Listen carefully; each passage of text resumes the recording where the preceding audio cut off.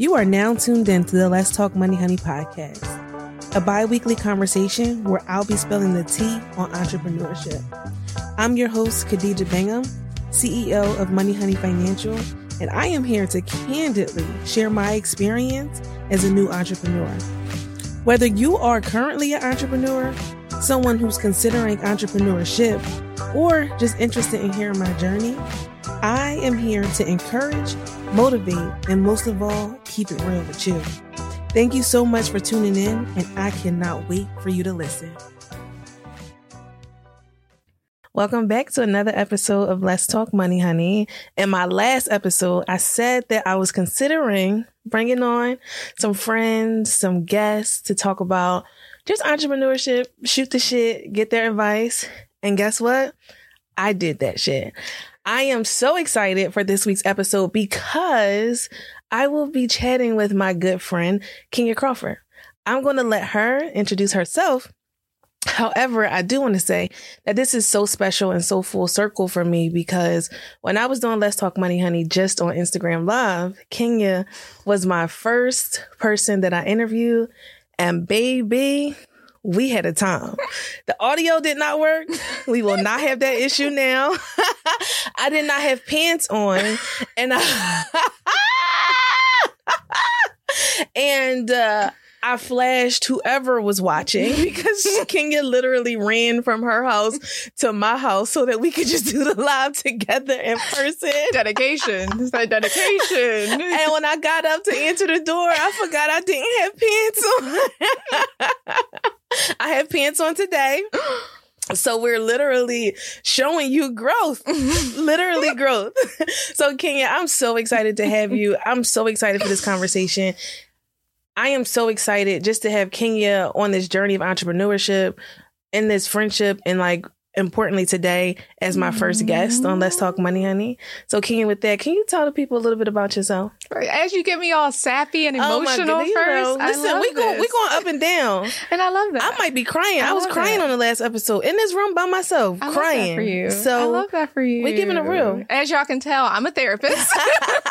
My name is Crawford. I'm a licensed therapist and racial equity consultant, and I'm super excited to be here to talk all things entrepreneurship, mental health, everything under the sun, and all the foolishness that goes along with it. Y'all about to really experience a conversation just between two friends. I didn't prep Kenya with no questions. You sure didn't. And I'd be prepared. Look, I'm a Capricorn. I like to know what's happening. She said, no, let's just talk. I said, okay. Listen, sis. I know I gave her so much anxiety, but I'm sure as a therapist, she knew what to do with it and how to manage I was doing my breathing techniques in the car. I said, you know what? It's going to be okay. And, literally. All right. So how about this? Let's kick it off with our sweet moments and our sour moments. So I kick off every episode just to talk about what's been happening that's sweet. And then what's come on now, this could be better. So how about you kick us off? What's the sweet moment that you had in entrepreneurship? So a sweet moment I had, one of the things that happens to me a lot as an entrepreneur is a lot of people will reach out for an informational interview or a call, what's it like being a therapist? What's it like being an entrepreneur? And I did a call last year with the student that wanted to go to grad school. Okay.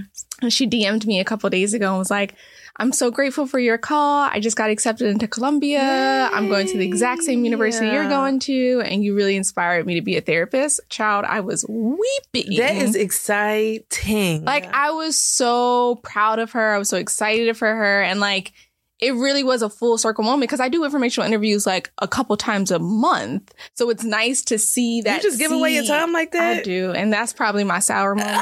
We're going to talk about it. But it was just so nice to see that full circle moment and see it come back together. So that would be my sweet moment. All right. Tell me your sour moment. Oof. My sour moment is connected to my sweet moment.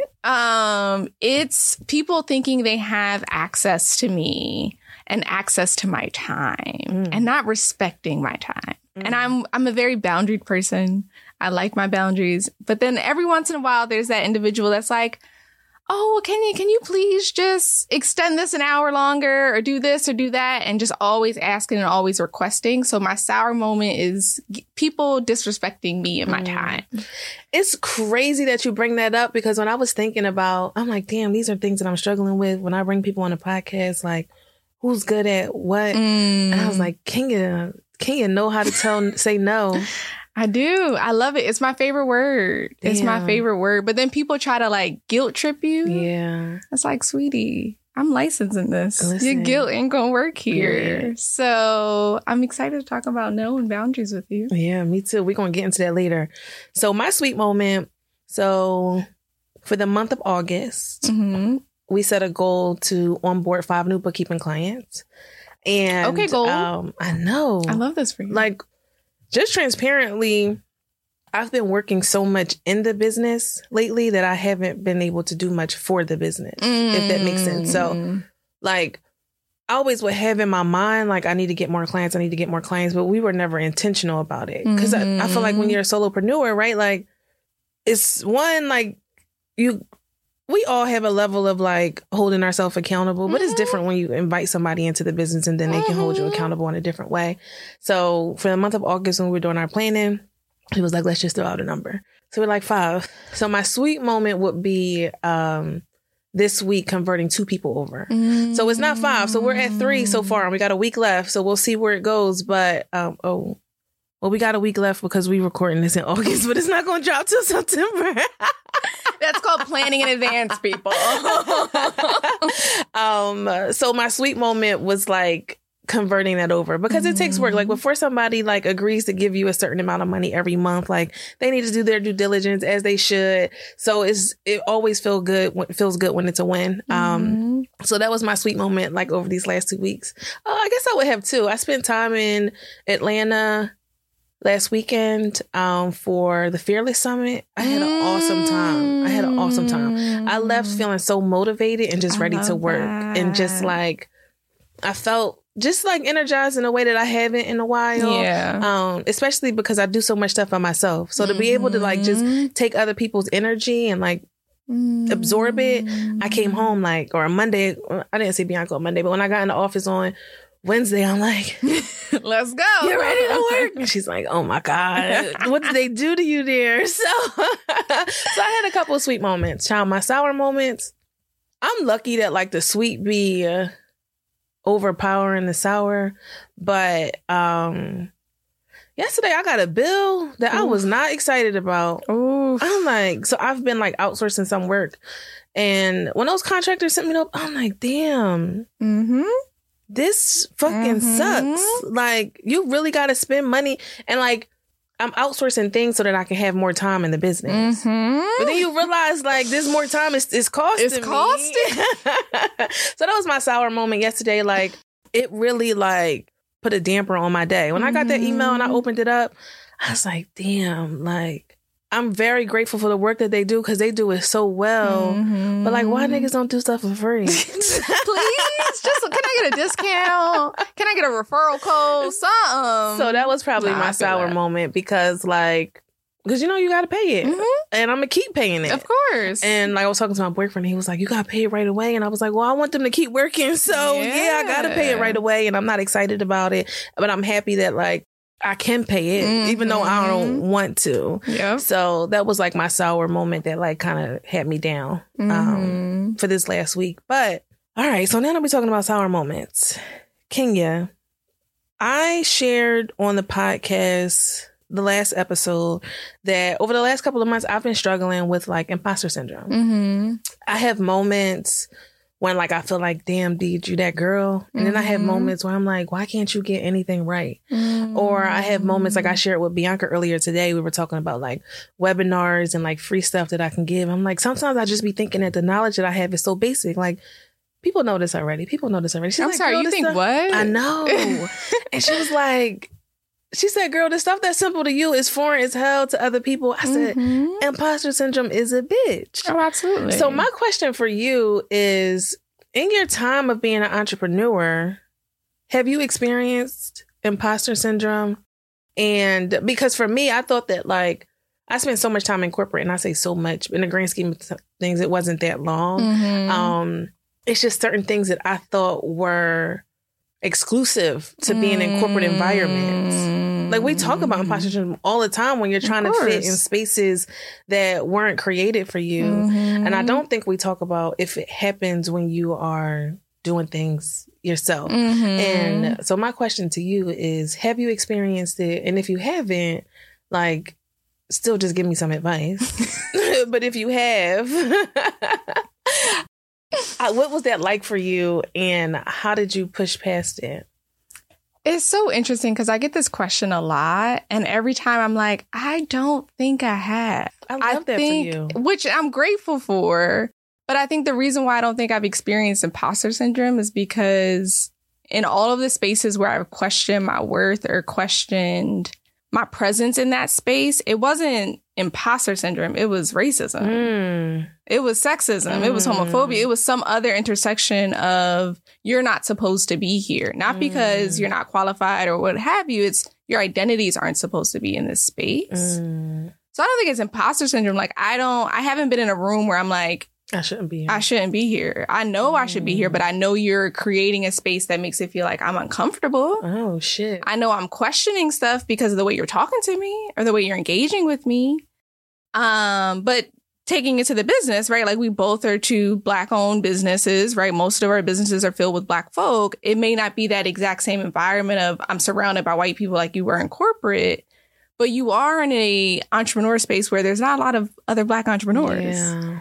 Right. And we're not getting the same resources and access to funding and mentorship and being able to scale in those ways because we ain't surrounded by that many wealthy Black entrepreneurs. Right. So I think the imposter syndrome or the questioning of self in this field comes from not really seeing other people doing it like we're doing it. So then we start to question, oh, it must be me, when it's really the system that's the problem, not the individual. Yeah. I'm gonna let you sit with that. You one. Good as shit at your job, yo. Thank you. Because now I'm thinking, because like in those moments, so just a little bit of backstory for you. So in like March, I went to the OBGYN. She felt a lump. I spent like 2 to 3 weeks just like trying to figure out if I was healthy, right? Doing that in March, during tax season, is not the time to not focus on your business. And you know, so like that's why I stopped recording podcast episodes. The newsletter stopped. I like stopped with like I was sending out emails every Friday to remind people to save money. All of that stopped. The only things that I kept doing were the things that I had to do. And I was even behind on those things. My queue for tax returns to review just grew. And it's like you get underwater during a busy time. You spend so much time trying to get, you know, from above water. So for me, I think that like for such a long period of time, I felt like I couldn't breathe.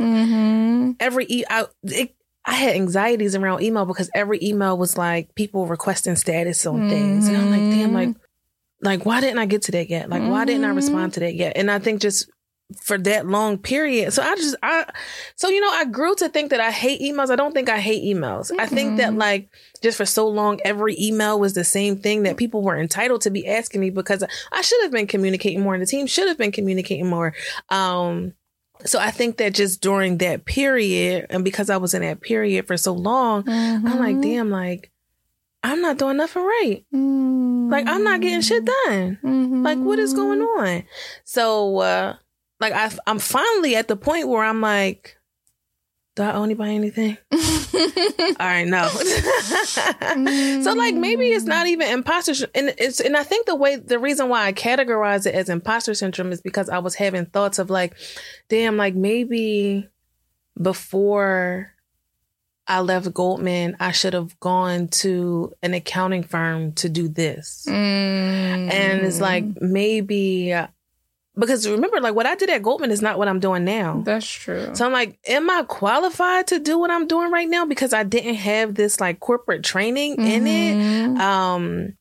So I think that's where I want to jump in there, right? Because the idea of like, am I qualified? I find that the people that are asking themselves that question are typically the people that are qualified, right? It's the people that are like, oh my goodness, like let me get all my ducks in a row before I jump into this.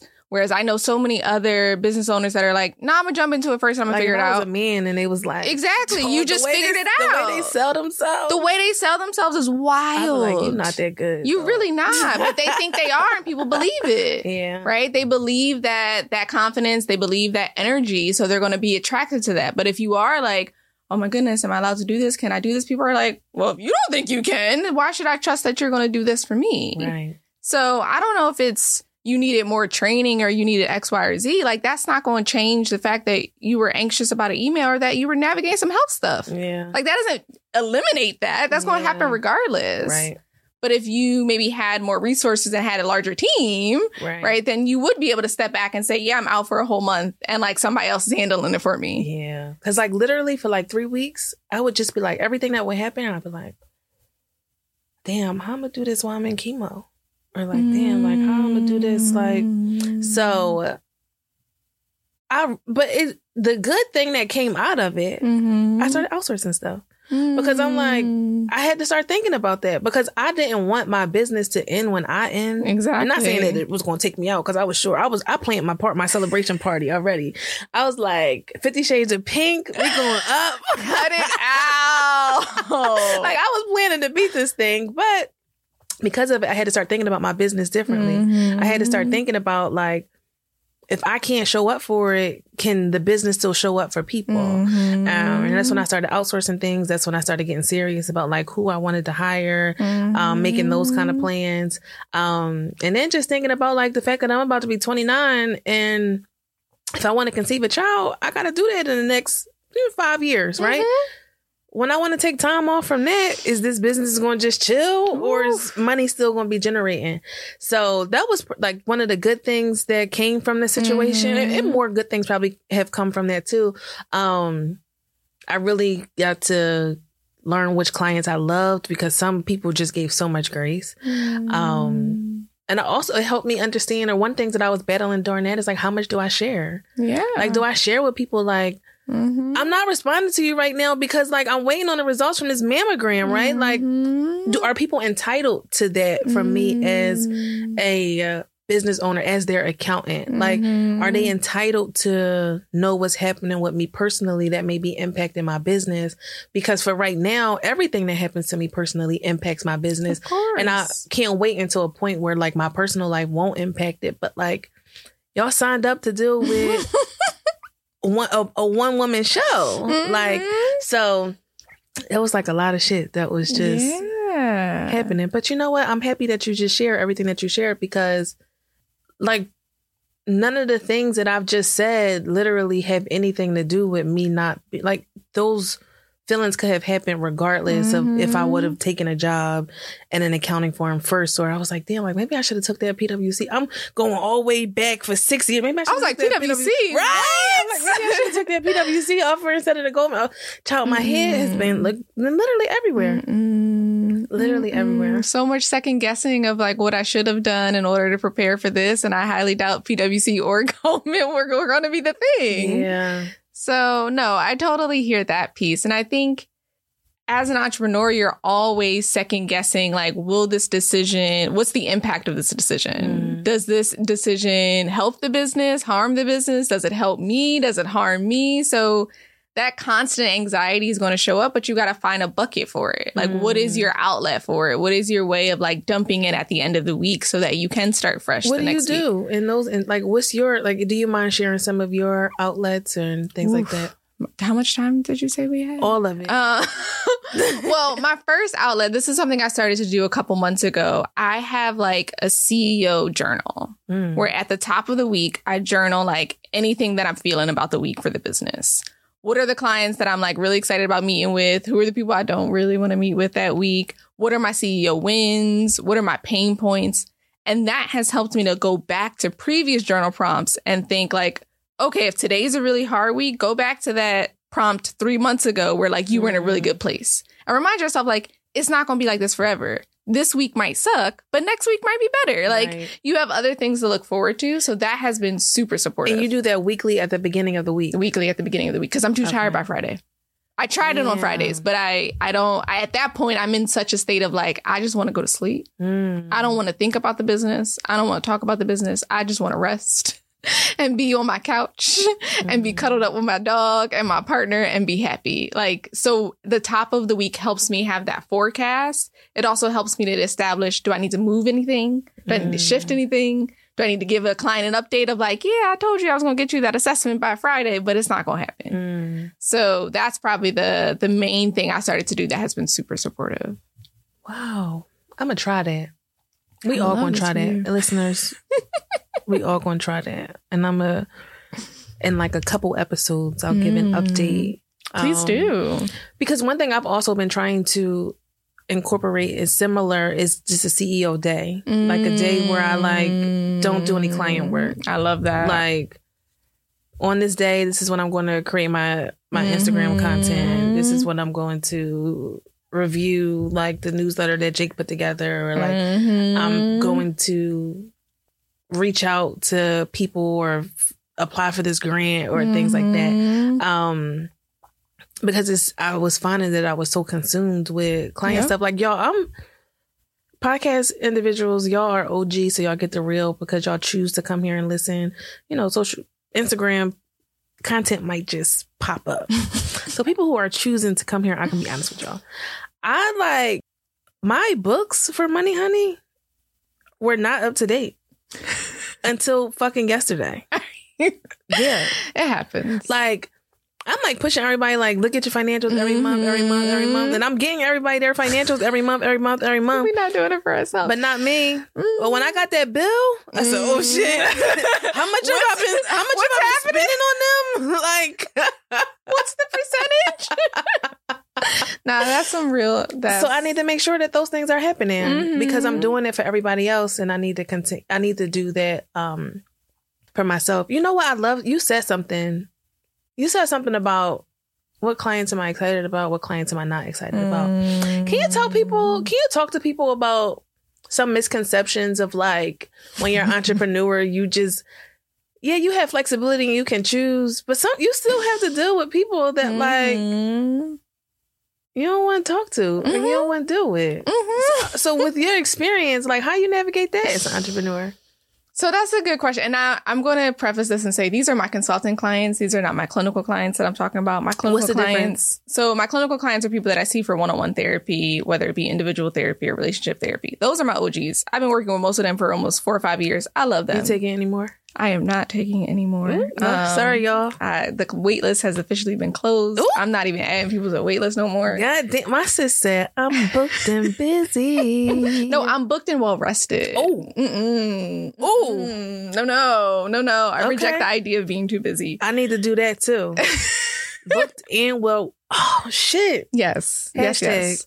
Yes. But yes, there are some clients. No. So you have clinical clients. What are your consulting clients? My consulting clients are folk that I engage in racial equity consulting with. So it's like businesses that I'll come in and do an anti-racism workshop or a racial affinity group or a training for their HR professionals. And that's where it gets a little funky because I might be excited about an organization as a whole, but I might not be excited about my contact person. Like the person that's dealing with the contracts or the invoices or... Child, because we need to get you paid. We need to get me paid on time because I have late fees and I will charge you. So stop playing with me. Stop playing with me. What's your late fees? Like how long you take? How long, like... If you don't pay me within 7 days of your invoice, it's a weekly fee. And I had to do with that. I don't want to be that person. I want to be, as understanding and acknowledging and all the things. But you got bills to pay. But I have bills to pay. And y'all be playing with me. And I don't like that. So cut it out. Oh. So we won't have a whole other conversation about late fees and accountability and talking about money and payment schedules and all the things. But you asked about clients that I'm not the most excited about. And I had to learn to distinguish between the company and the individual that I'm working with. Because sometimes the individual I'm working with isn't the service that I'm providing it to. It might just be your head of HR or your head of legal that I'm communicating with. But the workshop is for the C-suite people. Exactly. The workshop is for C-suite or the workshop is for the Black employees. I love them. I love working with them. But your management, it's your leadership that I'm struggling with. So I've had to get really intentional. And I loved what you said about having a CEO day and like taking a time to step out. Because I had to get really intentional about what are my roles and responsibilities and what are things that I can outsource? What are things that other people can do for me? I actually don't need to be emailing you. That's what I have an assistant for. I don't need to be navigating this contract right now. That's what I have a lawyer for. So I had to learn to accept help from the people that I'm outsourcing to and say, that's what you're here to do. Right. I don't need to be doing this. Delegating. I need to be the CEO of like creating strategy for what am I doing in the next quarter? How am I creating and getting to this metric and getting to this goal? Not emailing you back and forth at 6:55 on a Friday. Like that's not where my resources should be going towards. Do you ever think that you'll be at the point in your business where you'll be just the CEO and you'll no longer be like the consultant? I don't think so. Okay. I don't think so because I've had this question a lot and I've had a lot of like business mentors like kind of push me in that direction of like, you should just hire more consultants and you should just have other people do this labor. And for me, it's a service-based business. So people want Kenya, right? And I do think, yes, I can train certain things into my staff and into the people that I'm working with, but that's not where I want to see my impact at this moment in the career and in my business. I'm more so focused on like, how can I make larger impact in other people's businesses where I can step back and I'm not the only one doing it in that way. Whereas I feel like if I have other consultants, then I got to manage y'all. I got to start managing group dynamics of y'all. Like, no, thank you. No, thank you. That's totally fair. How long you been an entrepreneur? Ooh, that's a great question. I started the business in 2017. I've been in full-time entrepreneurship for 2 years now. 2 years. I got a question for you. You talked about people paying you and people paying you on time.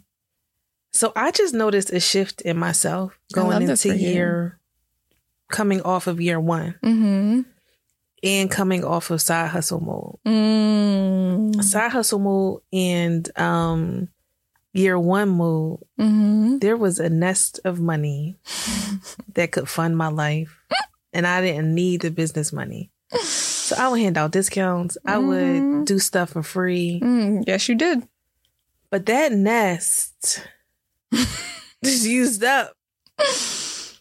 And now I'd be like, damn, I can't do that anymore. No. Can you walk us through your journey? Because I remember it was times when you would tell me some of your prices and I'd be like, what, girl? What the fuck are you talking about? I'd be like, I just want it to be for everybody. I just want to solve racism everywhere. Yeah, I was really ambitious. I was really ambitious. To that big ass company? Yep. I was playing. I was playing. To the money honeys of the world, maybe cut us some little slack. Of course. But not that company that has stock on the I was playing. That people can buy stock in. I was playing. How did you navigate that? Like, one, increasing your prices and feeling firm in it. And like, what was it that, did your requirement shift? Did that shift for you because it had to shift for you? Because you're like, damn, I just hired these people. I got to pay them. Like, I can't give y'all slack. If I give y'all slack, then they can't eat. Well, they going to eat, but I'm not going to eat. Because you got to pay your staff before you. People don't realize that too. When y'all like love being a boss, but sometimes the bosses don't eat. Like, because I got to make sure y'all eating. So yeah, like, let's talk about that. Oof. So let's talk money, honey. Let's talk money, honey. I love it. There were a couple things that have shifted the way I looked at money and rates in my business. First was 2020.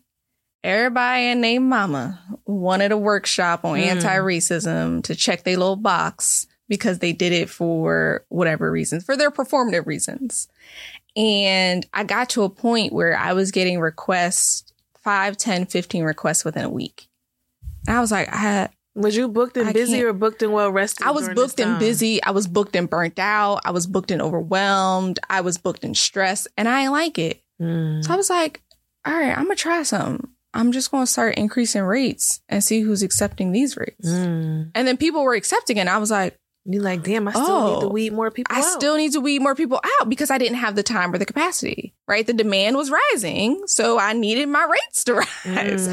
So I realized in that moment, like, okay, I have this need that so many companies want, and I know that the resource that I'm giving, the value that I'm giving is beyond the 2 hours that I'm doing this workshop. Beyonce when she says, I can't argue with these lazy bitches. I just raise my price. No, absolutely. Absolutely. Because I think what I had to shift is, right, coming from a therapeutic background, I'm doing one-on-one sessions with people. And I could see the value of my work over time because I was working with them for a long period of time. But with companies, I wasn't fully acknowledging that 2-hour coaching session that I just did is going to completely reframe the way you're approaching your business. And I was seeing the businesses that I was working with making more money, retaining more talent, ensuring that there was less lawsuits against the business moving forward. I was like, hold up. All of this as a result of the 2 hours that I gave you. And the little bit of money you charged them. The little bit of money. At one point, I was charging $200 an hour for a coaching session. To who? Like, not to Goldman Sachs.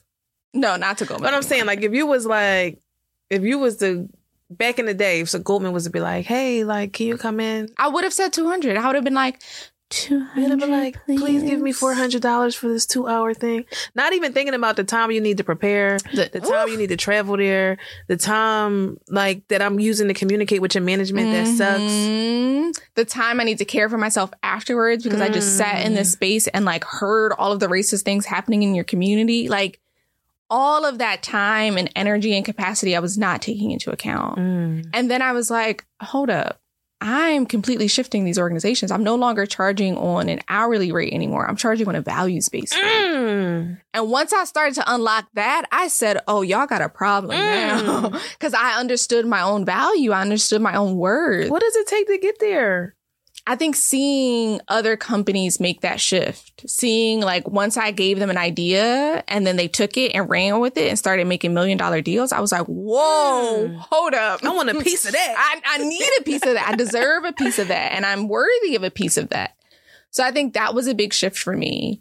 Another big shift for me is I didn't realize how much the budgets were for some of these things. Do you ask that or do you just give your price? So before I wasn't asking that. And now what I do is there's a couple of different ways that I figure out pricing, right? Because I do want this to be accessible for the communities that it should be accessible to. But when I'm talking about some of these like $1 million companies that I'm working with, what I started to ask them is, you want me to come in and do this racism workshop. And I've noticed you've done other workshops in the past or you've had other speakers in the past. Would you mind sharing what their rates were? Would you mind sharing what the budget was for that? And sometimes they will tell me. And I say, that's really fascinating. You paid this white person $5,000 to come in for 2 hours. And here I am as a Black queer woman coming into this business and providing you a very different perspective.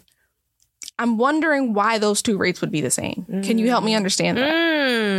And I leave it at that. I let them answer it for me. You're like, why would we get paid the same amount? Why would we? Help me understand that. Damn. Right? Because that doesn't make any sense. That is fucking golden right there. Because like, I thought you was about to go with it. Like, why would you pay me less? You like, why would you pay me the same? Why would you pay me the same? Why? Yo.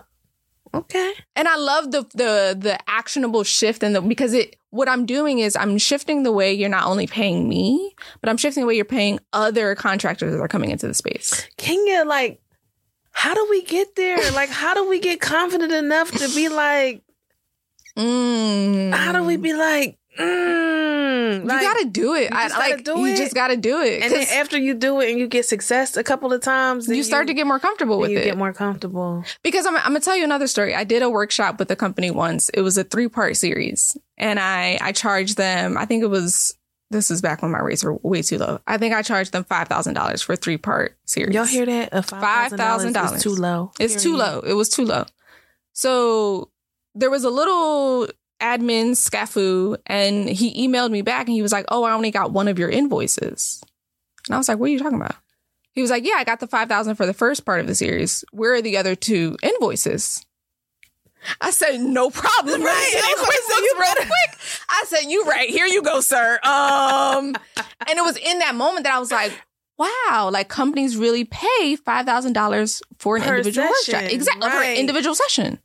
So then I had to start to look like, okay, what's the size of this business? How long has this business been around? What's the net worth of this business? And then I started to charge based off of that moving forward. Because I'm not going to come to Money Honey and say, yes, sis, I want to come and do a $5,000 workshop for a small team. That doesn't make any sense. Like, so me and Bianca? Yeah, exactly. Like, that doesn't make any sense. But if I'm working with a company that has thousands of employees and your net worth is up there, then maybe I am. Yeah. So sometimes it's making the mistake. Yeah, like that's real. And I also want to point out the fact that she said that she went to QuickBooks to send that invoice.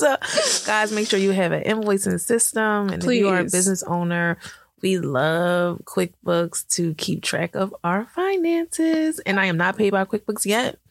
But, maybe I can give them a little example of how I can. There you go. Speaking into existence. Some advertisements on the Let's Talk Money Honey podcast. Sponsorship. I hear you. Right. I would love this for you. Dang. You are like literally so phenomenal. Aww. And like, I'm always so impressed by you. I really am. That's so fascinating because I feel the same way about you. That makes me so happy. Thank you. Because you do stuff and I'm like, huh? What? Okay. I'm going to try next and let's see how this goes. I need that right now, child. Because I told you, I've really just been like, this past month though, July and August have been like on the up and up and up. Yeah. And up. Yeah. I could see that. Yeah. I got out of my funk. The funk happens. The funk happens. It's a part of the work. It's a part of the work. Is entrepreneurship what you thought it would be? Oh, that's a good. Well, see, I didn't want to be an entrepreneur. So I was very resistant to it. I didn't think it was for me. I think it was also like, I don't know about you, but growing up, I felt like entrepreneurship was a thing people said when it was really just scamming. So I was like, nah, like, go get a job. Yeah, like I have 2 Ivy League degrees. Like what? I'm not out here scamming. Like put some respect on my name.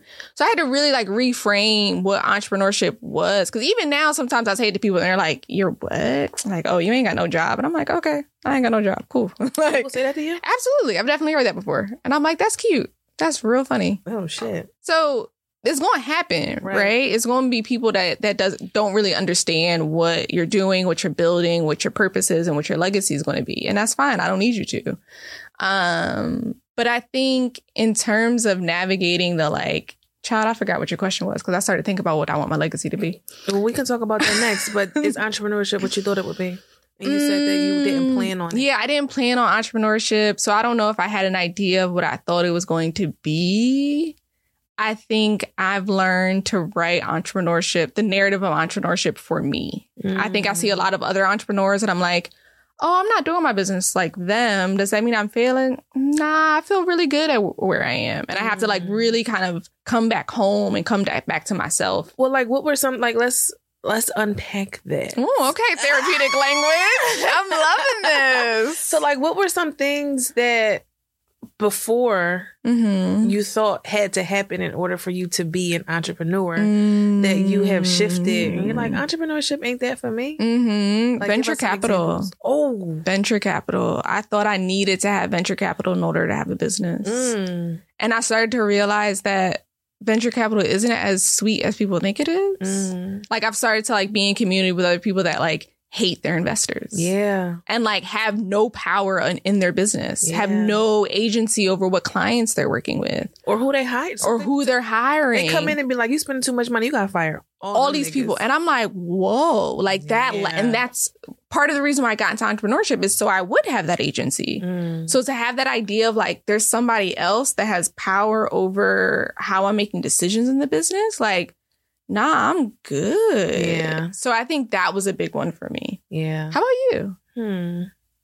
What have I thought entrepreneurship was? I don't know. That's a tough question. Like, I think that like, that's a tough question. I don't know. I think I'm still in the process now of redefining what it looks like for me. Like I'm not in my well-rested phase yet, but I'm working towards that. So, and I'm also not in my rich phase, but I'm working towards that. Like entrepreneurship, I don't know. Every time I see an entrepreneur, they show up in a nice car. But maybe that's not true. Maybe that's certain entrepreneurs. 'Cause I think we forget that like the guy that owns the laundromat, right? Like they're probably not pushing X, Y, and Z car or luxury car. But if I could just double step back, I didn't want to be an entrepreneur either. But so okay, let me not lie. I used to want to be an entrepreneur, like maybe like middle school. Okay. Middle school, maybe even high school. Yeah. I was like, I'm going to own a chain of hair salons. That was my thing. And I think I always saw entrepreneurship for me eventually, but I didn't think that it would be a thing now. Like I didn't think I would be 28, 29 as an entrepreneur. I didn't think that shit would happen until after I had a child, because I always was like, uncertainty, like I need to make sure that I have this stability, like at least until my child is like 5, and then like I could take a risk and like things like that. So I would say that so you know, honestly, maybe I thought entrepreneurship was like instability, and I don't feel that way now, because I also feel like a corporate job is instability as well. Talk about it. About it.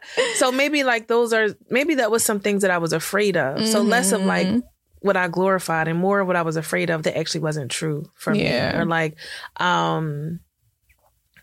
what's not true for me that I think other entrepreneurs claim to be true for them, or have experienced is I don't experience people not supporting me. Like I don't think that I haven't come across any experiences where I'm like, people that I don't know support me more than people that know me. That hasn't been my story. Like, and maybe it's because the way I look at support is different. Like, I recognize that not everybody that I know is going to be able to afford my services, but that doesn't mean that they don't support me and want to see me do well. Absolutely. That doesn't mean that they're not going to share the post. Or like I have friends with business cards. They have never patroned my business, but they have my business card in their wallet and they hand it out if they know that somebody, right? So that's something for entrepreneurship that I guess that I was nervous about, that I've never had to experience. And it could be like, some people will tell me it's a result of who I am, right? Like people want to help me, people want to support me. So I'm grateful for that. So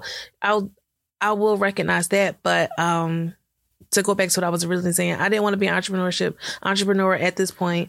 I was asked to choose between a job and Money Honey. And I don't think that in their mind, they were asking me to choose. But when I heard close the business, honestly, because they probably was like, there's no way she would stop working here and like run the business. That's and so I was audacious. Like, okay.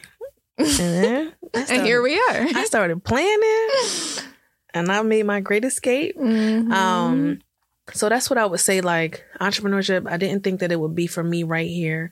I don't think I'm going to have my chain of hair salons, but I do want to have a chain of coffee shops. That's something that not many people know. Yeah, I want to have like coffee shops that are also double as co-working spaces where some people can, like entrepreneurs can have 24 access to be able to work and create content and just have whatever they need to be able to run their business. Because even just with me having my space now, like there's so many people that are like, can I just come there and work? I'm like, yeah, you can. But how cool would it be if it was like actually a community for people to be able to do that? So if I ever had an investor approach me and ask to buy Money Honey Financial, the accounting firm, I would sell it. Yeah. So that I could do that.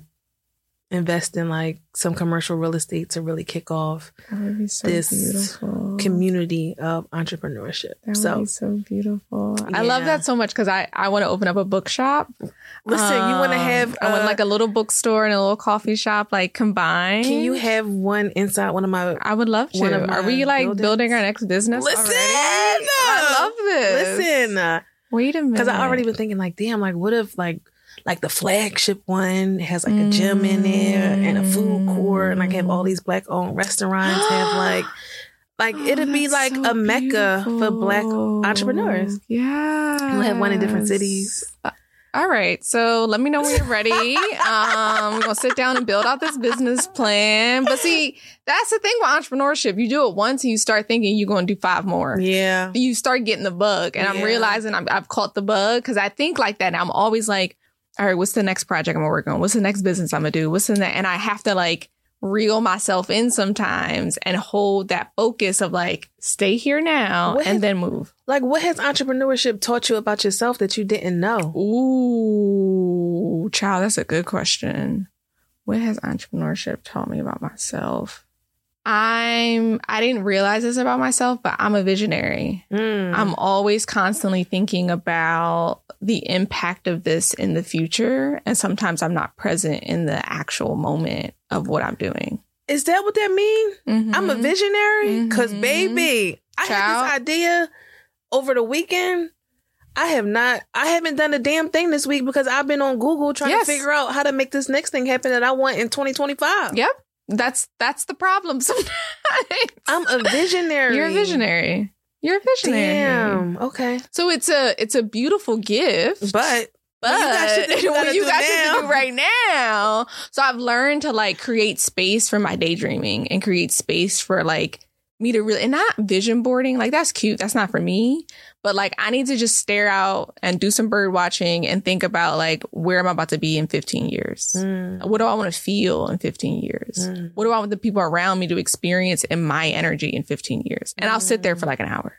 Do you include this in your journaling? I do. But there's something about like just sitting and like feeling the energetic experience of what I want to happen in my body first. Like writing is great, but I think sometimes writing gets me almost too excited and then I start to move towards action. I need to allow the vision to like continue to like come to fruition before I start moving towards that action.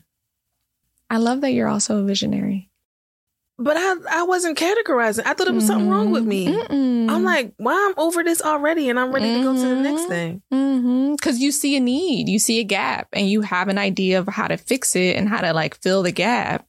But you either need the resources, the time, the energy, the money, the timeline. Like the other day I was like, I already know what my 3rd book is going to be. Child, I ain't write the first one. What? Like, can I write the first one? And it makes no sense sometimes. But I think that's because I'm someone that is interested in multiple things and has multiple interests. I find myself like I get bored with just doing one thing. And that's why I love entrepreneurship. I can do multiple things at once, but sometimes I do a little too much and I have to pull myself back. But yeah, allow yourself to dream and create that vision. I love that because after this past weekend, one thing that I noticed about myself, or the weekend I was in Atlanta. Yeah, this past weekend. One thing I learned about myself is that as an entrepreneur, I care more about my 5-year plan than I did when I was in corporate. And I think that it was because when you are in a corporate space, there's a blueprint. Like, like if I work really hard at these things, I'll be like VP or I'll be MD by this time. I didn't care. Like, I didn't have to think about a 5-year plan because like it was built out for you. As long as I showed up and I did a good job, why wouldn't this happen? Yeah. Right. But now as an entrepreneur, I actually think about what's happening in 5 years, what's happening in 10 years. And not because I don't feel like as long as I do a good job, why wouldn't this happen? I feel like I have control over what happens if I do a good job. So it's like, if I do a good job, these things will happen. And I have to be intentional about these things that I want to happen. Like, while I was in Atlanta, I stayed with a friend who's very successful, and I experienced for the first time being in a gated community. Like, where there's a fucking guard who I had to give my ID to before I could even. And I've been in like high rises and like buildings with doormen, but it was different. Like, it was different in the community with mansions and stuff. I was like, hold on now. Oh, this is what what Drake meant when he said this is a gated community, get the fuck off my property. Like, oh shoot. So when I left there, I'm like, damn, how long is it going to take me to get this? And then how many bookkeeping clients I need for this to happen? And I start thinking about things differently because I truly feel like for the first time that I have power and control over what my future looks like. As opposed to in other spaces, I knew that if I felt like if I worked hard, I could get X, Y, and Z, but I didn't feel like it was all completely up to me because it wasn't, right? Like it's still so many people that could say no and of course have say over X, Y, and Z. So I would say that like for me as entrepreneur, that's probably me being a visionary has shifted differently because I feel like I have the control to even dream. Yeah. Not that I wasn't dreaming before, but it just mattered a little less because it was like, all right, well, I'll be the CEO one day, like whoop-de-doo. But I do love, I think I'm hearing from you a lot of strategic thinking, right? When I hear you say, how many bookkeeping clients do I need to get this house, right? Like that's an important way to think about stuff because I find that some entrepreneurs is like, all right, I'm just going to make this frivolous goal of 10 bookkeeping clients in the month. And it's like, okay, but what is the purpose of that goal? Right. Right. Because the purpose is going to be the thing that keeps you going when you fail the goal. Right. The purpose is going to be the thing that keep you going when you need to make a new goal. Like if you're just saying, oh, I want 10 because I want 10, when you get 3, are you going to be disappointed? Right. But if I say I want 10 because that gets me closer to my mansion, I'm going to work a little bit harder for that 10. That's so true. And I think I've experienced that with studying for the CPA. It wasn't until I realized why I was doing it that shit started clicking. Like I did not know I was resilient until I kept failing and then I kept going. I was like, damn, I'm a strong bitch. Yes, you are. Yes, you are. I remember studying with you. I thought I was, but now I know. But it wasn't until I realized like, oh, like, you know what? I'm doing this because this will allow me to do X, Y, and Z. Before I was just doing it because it was like, why not do it? Because that's what I'm supposed to do, right? That's what everyone told me to do. But if everyone was just telling you your purpose, it's not going to feel purposeful. You have to feel that in your own like purpose and desire to get there, and then you'll get there. Yeah. So I love that we were both studying for our licensing exams at the same time. Dog. I hated it at the time, but like to see us now, I'm like, wow. We was in coffee shops in Brooklyn. 8:00 in the morning on a Saturday. We was in pizza shops. We were everywhere. Okay, we were everywhere. Anywhere that allowed us to study, had Wi-Fi, and was semi-quiet. We were there. Literally, and we would like. Not bar hop, but like cafe hop. Because they be closing. Like, why y'all gotta close at 3? Like, I get it. Literally. But like, this is rude. Like, I get nobody wants coffee after this time, but like, people want Wi-Fi. Exactly. People need a place to study. Piss me off. Yeah, and I remember when you were like, I don't know what it is, why this stuck with me, but we were at that one Haitian... Lakou? Yes. And I had loose leaf tea for the first time. And I was like, this girl is so bougie. And you were studying, in particular, was it how to research? Because it was like a lot of stat involved. And I was like, damn, they got to do that too? I got to know that too? Oh my God. Horrific. Yeah. Horrific. That big book that I had to wield around. Huge. Like for no reason. Huge. I don't miss that at all. I know somebody who's in the process of studying for that right now. And I'm just like, you got it. You got it. It's also not a metric of your worth as a clinician. I think that's an important thing for people to remember. Like it doesn't actually, I know tons of clinicians that have failed, and I think they're some of the best clinicians I know. I guess that's the same with the CPA. Yeah. That's probably the same for most licenses. Like just because you're not good at taking an exam doesn't mean that you're not a great clinician. At the service. Yeah. Right. And I think people need to realize that sometimes they get so caught up in it. And I'm like, no, you're probably brilliant. It's the test that's the problem. But again, going back to the system versus the individual. Full circle. That's so real. Full circle. That's so real. Kenya, this has been awesome. Thank you. And I'm going to wrap this up before they kick us out. It's like the coffee shops all over again. Literally, it's about that time. We still want to talk, but we... I can't afford a podcast studio for too many hours.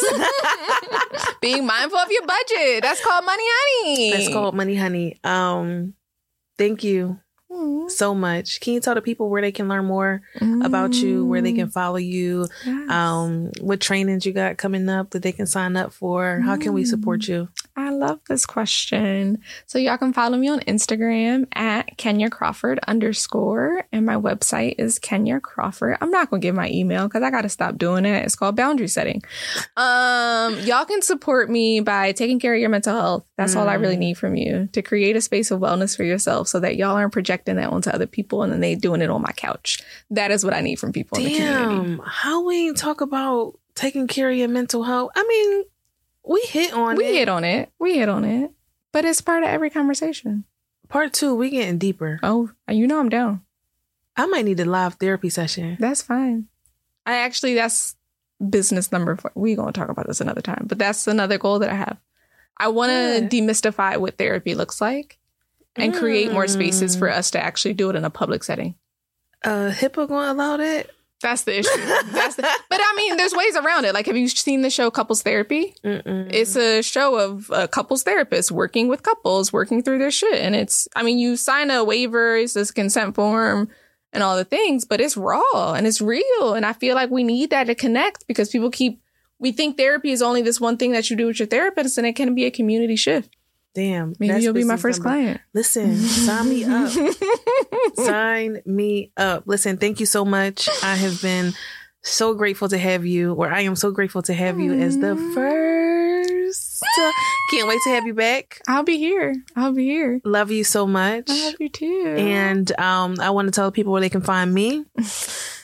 I changed my Instagram name. I used to be Miss Money Honey, and I am now at Need a Khadija because everybody needs a Khadija. Everybody does need a Khadija. You can find me on Instagram. Twitter is still Miss Money Honey, but I don't really tweet that much. So you can find me on Instagram at Need a Khadija. You can find out about my business, Money Honey Financial, at www.moneyhoneyfinancial.com. You can learn about me, my team, and what it is that we offer. Team? I know. I really got people that look out for me, and it's dope. Like, they be caring about shit that I don't care about, that I know I need to be caring about. Like, you know, it means you hired well. I know. I'm grateful. I'm really grateful for the people that I have helping me move this thing along. I can't wait until I can hire them full time so that they can do everything and I can just not just chill, but you know. So yeah, this has been another episode of Let's Talk Money, honey. And we're out. Thank you. Thank you.